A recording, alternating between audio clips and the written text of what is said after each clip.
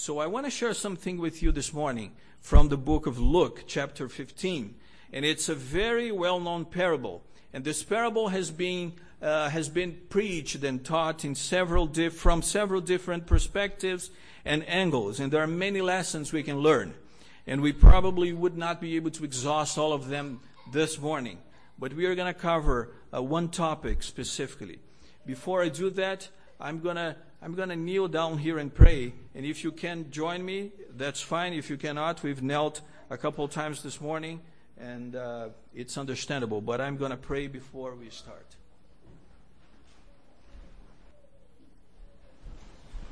Heavenly Father, once again this morning, we place ourselves in your hand, and we ask that we may have the assistance of the Holy Spirit this morning.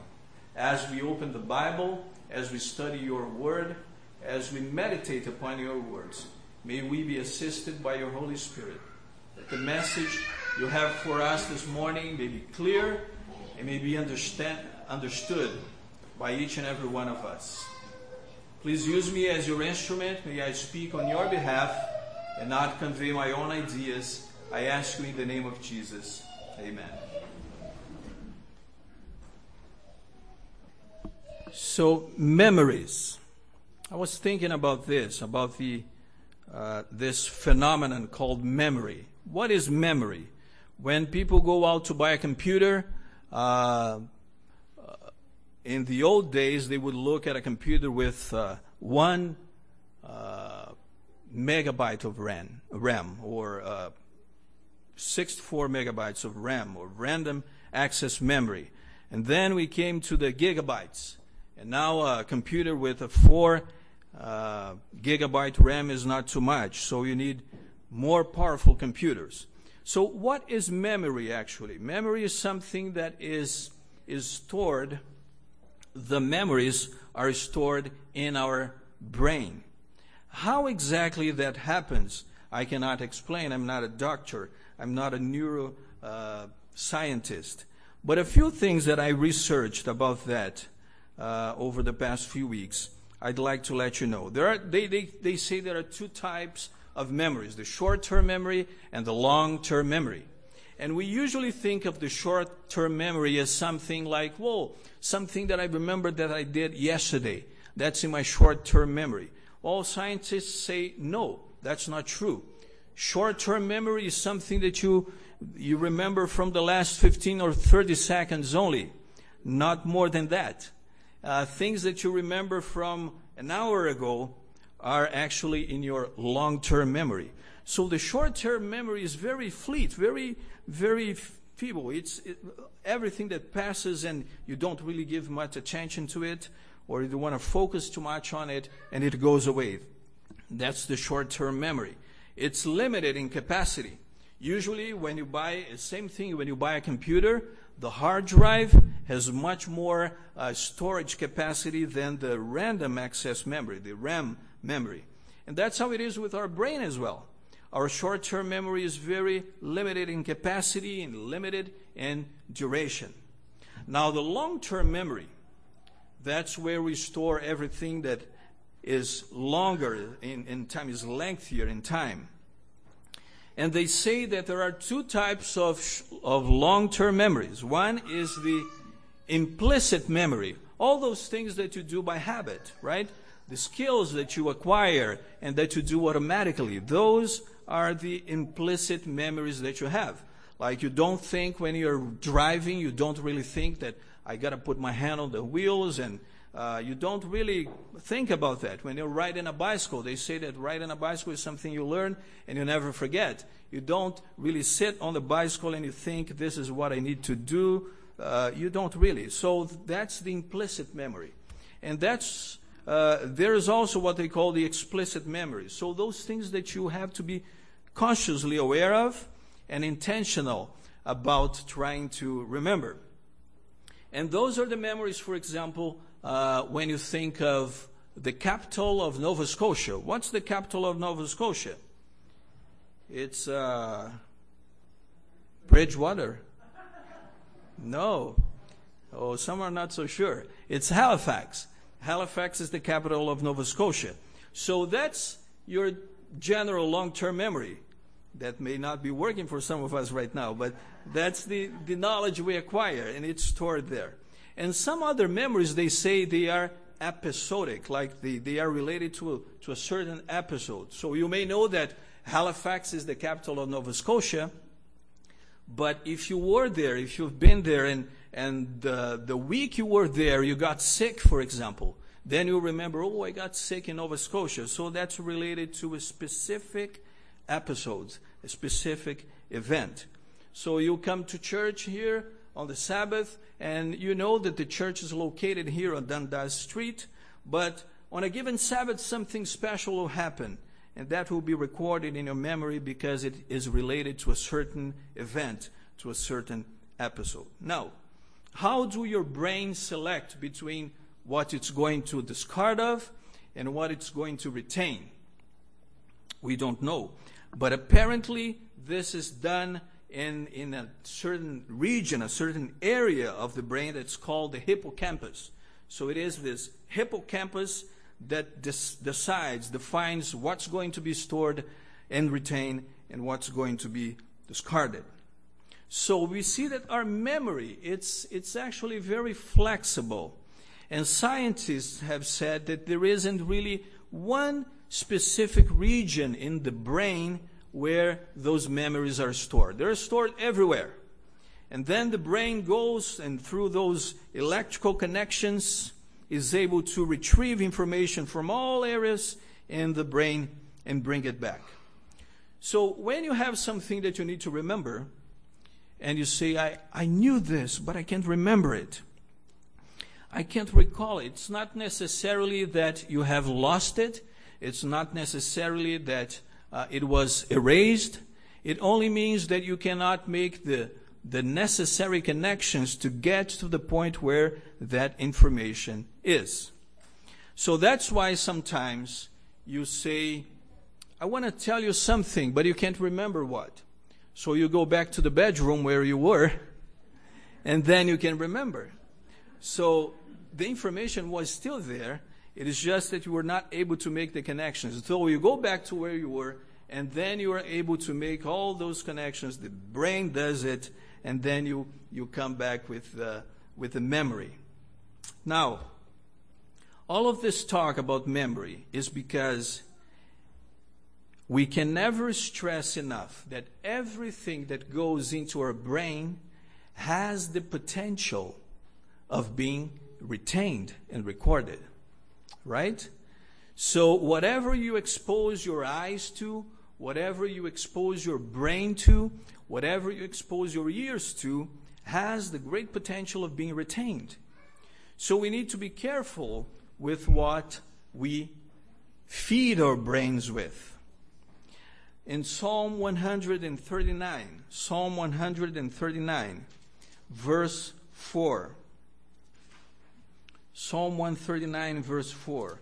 The psalmist is saying here, I will praise you. I said 139, 14. Psalm 139, verse 14. I will praise you, for I am fearfully and wonderfully made. Marvelous are your works, and that my soul knows what? Very well. So that's the kind of information that the psalmist had retained and engraved in his brain. That, Lord, my soul knows very well that I've been wonderfully and fearfully made, and your works are just marvelous. Now I want to take you to the parable of the prodigal son. In Luke chapter 15, beginning in verse 11. And I'm going to read, with your permission here, the whole parable. We're not going to go very long this morning, but we need to go back to the Word. So Luke chapter 11, beginning in verse... No, I'm confusing you. And that was not part of my plan. So let's go back here. It's Luke chapter 15, beginning in verse 11. So Jesus is telling a parable here, and he says, "There was a man who had 2 sons, and the younger of them said to his father, 'Father, give me the share of the property that is coming to me.' And he divided the property between them. And not too many days after, the younger son gathered all together, journeyed to a far country, and there wasted his possessions with prodigal living. But when he had spent all, there arose a severe famine in that land, and he began to be in want. Then he went and joined himself to a citizen of that country, and he sent him into his fields to feed swine. And he would gladly have filled his stomach with the pods that the swine ate, but no one gave him anything. But when he came to himself, he said, 'How many of my father's hired servants have bread enough and to spare, and I perish with hunger? I will arise and go to my father, and I will say to him, Father, I have sinned against you, against heaven and before you, and I am no longer worthy to be called your son. Make me like one of your hired servants.'" So this young man, to begin with, he asked his father for his share of the estate, of the property that one day would come to him. When is it that the children get the inheritance? Only at death. Only after the parents pass away. So this young man boldly comes to his father and says, "Father, I really, really want to see you dead." That's what he's saying, in that culture particularly. That's what I want, because I don't care much about you. All I want is my part of the inheritance so I can enjoy life. And the father mercifully grants him his desire. He divides, he calculates how much each son would be receiving, and the older son, according to some scholars, should receive 2/3, should receive actually a double portion, twice as much as the younger son, because he was the firstborn. So because there were 2 sons, according to what we know from the story, then the older son would receive twice as much as the second. So he would receive 2/3, and the younger son would receive 1/3. So he gathers all that he receives. He gathers all that he has the right to, even though, because of the mercy of the father, because the father had not died yet, and he gathers it all and leaves to a foreign country. And then when he gets there, he spends it all. He wastes all his money. He wastes all his resources. And then one day a severe famine comes in that land. And he begins to beg for food. He begins to beg for work. The friends have left. He has no more friends. He has no more money. He has no more joy. No one is around him anymore. But then, the Bible says that he joined himself with a citizen of that country. Somehow, someone seems to have mercy on him.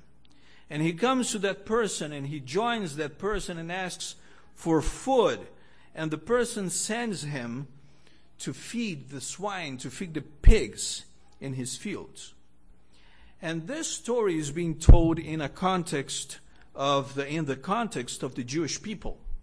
And we know that the Jews, according to the regulations and instructions that God has given in His Word, and particularly in Leviticus chapter 11, they don't eat pigs. They don't eat pork. Just as we don't do as well. So, but he's now being willing to work with the pigs because he's in want. He's hungry. He's starving. So that's what he has, and that's the job he has, and he goes there. He can't go any lower. He can't go any lower in the Jewish perspective. So he goes there and he looks at what the pigs are eating, And the Bible says that he would gladly eat of what the pigs are eating. If only someone would give him something. But not even that, he's able to eat. And then the turning point comes in verse 17, when the Bible says that one day, he came to himself. Some versions say that they came to his senses. What do you think that means? What does it mean to come to himself, to come to his senses? That's not a rhetorical question. You can answer me. What do you think? He realized the mistake he made. He realized the mistake of his sin. He realized he had sinned. That's true. What else? What does it mean to come to your senses? What else is involved in that? He realizes how stupid he was. And that lines with what I have to say here. One of the aspects that I want to bring to your attention. Somehow, in his suffering, his starvation, in his despair, somehow the memories of home came back to him. Somehow he connected mentally with what he had at home. Because he says, how many of my father's hired servants have bread enough and to spare, and I perish here with hunger? Somehow he remembered how just his father had been. He remembered how faithful his father had been. How merciful his father had been. And how unfair, how unrighteous, how unjust he had been. It was not his father that was preventing him from enjoying life. It was not his father that was preventing him from having the joys of enjoying his portion of the estate. He had been greedy. He had been the one wrong. But somehow the memories of home came back to him. And he desired earnestly, he yearned for the opportunity of going back home. And this is something I'd like to bring to your attention. I said in the beginning that we need to be careful with what we feed our brains with, because everything that comes into our brain has the potential of being engraved and recorded there. But there is something else. There's the flip side of the coin here, is that we are also responsible for the types of memories we provide those around us with. And here is my question to you this morning. Not only what are you feeding your brain on, but what are you providing to those around you? What kind of memories are you providing them with? What kind of environment are you supplying those around you with? Are you supplying them with love? Are you providing kindness to them? Are you providing them with a good example of a principled life? Are you providing them with a good example of an honest life? Are you being consistent in your word and action? Are you providing those around you with joy, that they may remember the joy with which you lived your life? Are you providing them with laughter, that they may go out and remember the good moments they had with you? Are you providing them with a good witness of the joys of salvation? Or are you being a bitter Christian that can't really live a joyful life or allow others to be joyful around you? In a book called Teaching the Elephant to Dance, that's an old book. I'm saying old because it's 25 years old, but these days information goes fast, so this is a book from 1990. And in this book, the author is talking about, he's not talking about religion, he's talking about changes in organizations. And here is what he says. I found out that trainers shackle young elephants with heavy chains to deeply embedded stakes. And in that way, the elephant learns to stay in its place. Older, powerful elephants never try to leave, even though they have the strength to pull the stake and walk away. Their conditioning has limited their movements. With only a small metal bracelet around their foot attached to nothing, the elephants will stand in place. The stakes are actually gone. But like powerful elephants, many people are bound by earlier conditioned restraints. And the statement, "we've always done it this way," is limiting. Though they are free from the stakes, they still continue to stand where they were. Now, this is not what I'm talking about here. I'm not talking about providing people with memories of conditioning. When I think about our children, for example, when I think about our children, whether they're very young or grown up, I'm not saying that we should work with them and act toward them as if conditioning them to a certain behavior. We need to help them make informed decisions. We need to be an example to them.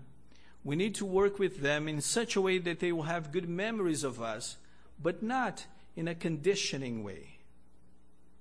Because you see, as faulty as illustrations are, even this one with the elephants teaches us something. Because the elephants, when there is a fire, when the circus catches on fire, and the elephant sees the flames and smells the smoke, they run for life. They forget their old conditioning and they run for life. So I'm not saying that we should condition our children. We should condition those who come to the faith and are children in faith. We should condition them as we do with animals. That's not what the gospel is about. The gospel is not about binding people to what I think or binding people to some conditioning behaviors. The gospel is about freeing people from sin and freeing people from destructive behaviors. That's what the gospel is all about. So that when the situation comes and when the end of the end time comes, people are able to make informed decisions and be solidly grounded in Scripture. Are you with me? Does that make sense? I hear a deep silence here. But I hope this message is encouraging. I think about that a lot. You know, every Wednesday, I think I said this already here before, but every Wednesday morning I go to my daughter's class in school. It just so happened that it's her class. I was assigned one class, and I go there to grade 6. And every time I go in there, and I see those children, and I think about the decision they will make one day, the decisions they're making already, I think that they should be fed with Scripture. They should be allowed to learn and make decisions that they are not doing something just because they're told to do so, but because they understand that they have a commitment with their Savior. And I hope this is a message that we all as parents and we all as Christians, because our children may be grown up already, maybe have their own families, but we still we welcome people here in the community of faith. And they come as babies, and they come to learn. And we need to teach them in a way that they learn from Scripture and are not conditioned as animals, so that they may grow and that they may be freed from sin and freed from slavery. Now I want to transition now to our communion service. And I said this was going to be short. Maybe I went longer than I expected, but I want to transition to our communion service. This morning, the communion service we're going to have is all about what? All about remembrance, all about Jesus. Jesus said, these things you do in remembrance of me. So, when we think about Jesus and we think about his command that we should do this in remembrance of him, what exactly is it that we remember about Jesus? What exactly comes to mind when you think about Jesus? Do we think about his humility, for example? Do you remember him serving others? Do you think about him in our day-to-day business? And we are encouraged to perform a soul searching, which means to perform personal introspection, so we can evaluate where we are at in our walk with the Lord. And this is a personal thing. This is a personal thing. And in our introspection, which we encourage to be done prior to today, in our personal introspection, have we thought about doing away with the bitterness that maybe we have? Have we thought about, Lord, give me the assurance of forgiveness? Have you asked the Lord to change our current of thoughts that have been running in selfish channels rather than in serving others? And this introspection should lead us to look away from ourselves, to look at others, to look at Jesus above all else. So this is something, like I said, that we encourage each one of us to do prior to coming here today. And I hope that you have done this. I hope that you have taken the time to examine your own life, not the life of others, your own life, and talk about that with the Lord. And ask the Lord that he may clean you from any dirt, from any sin. And also we are encouraged to grow as a family, to be united. So prior to communion, we are also encouraged to make amends with anyone that maybe we have wronged, or someone that they may have wronged us, and we need to fix that. We're encouraged to do that prior to the communion service. But I'm reminded now of the thief on the cross. So the thief on the cross, he had lived a life of crime, and up to that point, he was condemned. But as he was right there next to Jesus, he felt that he had an opportunity. And he pleaded with the Lord that the Lord would save him. And Jesus said, I can guarantee you today that you will be in paradise with me. So I think about that. And I want to give you an opportunity now that if you have not had a chance to make a thorough self-examination, I'm going to pray for you now. We're going to take a couple minutes for that. Just a couple minutes. And if after the prayer, as we exit for the foot washing ceremony downstairs, if you feel like talking to someone on the way, I strongly encourage you to do that. Because I tell you, brothers and sisters, if every quarter, every 3 months, we come here for the communion service, and we do this just because we believe that the bread is a symbol of the body of Christ, which it is, and because we believe that the grape juice is the symbol of the blood of Christ, which it is, and we participate because we think about those symbols, but there is no real change, I tell you, we're doing this just ritualistic. And rituals are not going to save us. The only thing that will save us is the gospel. So there must be transformation. So I'll pray for you now. And if there is anything that the Lord impresses in your heart for you to do, you can do it on the way to foot washing. And if there is anything that you must surrender to the Lord before you participate in communion, this is the time for you to give it to the Lord. I want to pray with you. And again, we've knelt a few times today. And I'll invite you to kneel one more time now as I pray. Heavenly Father, once again we thank you for the opportunity that we can come and talk to you and have the assurance that we are accepted in your presence because of the righteousness of Jesus Christ. We thank you for this precious gift in Jesus that you gave us, that Jesus went all the way through death because of our sins. But we are also thankful that he rose again, and that he is a living Savior. He's no longer in the tomb. The grave could not contain him. He's a living, risen Savior. And we praise you for that. Father, at this moment, we are going to separate for the foot washing part of this communion service. And then we'll come back here for partaking of the bread and of the juice. And Father, we had a few seconds now to think about our hearts and think about our condition before you.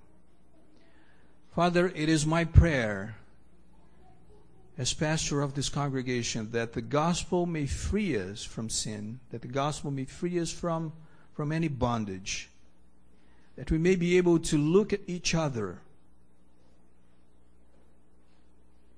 and see in each other a child of yours, that the gospel of Jesus Christ may help us not feel ashamed and not be burdened with guilt, but be freed from the condemnation of sin. Father, here are your children, and you know what goes inside our hearts. And my prayer this morning is that this communion service may be really, really, really meaningful to each one of us. That we may understand, Lord, that you have more for us than just eating and drinking physically of this bread and juice. That there is more behind it. That we are partakers of the life that Jesus has promised to us. So I ask, Lord, that this very moment you may forgive all of our sins, even sins of omission, even sins that we may not be clearly aware of. But at this very moment, Lord, please forgive us and help us be faithful to you in a conscious manner, that we may walk with you. And now as we participate in the communion, may our hearts be clean. May we be cleansed by the power that there is in the blood of Jesus Christ. And may we partake of this communion service unblemished and free from all condemnation and willing to walk with you for the rest of our lives. This is my prayer in the name of Jesus. Amen.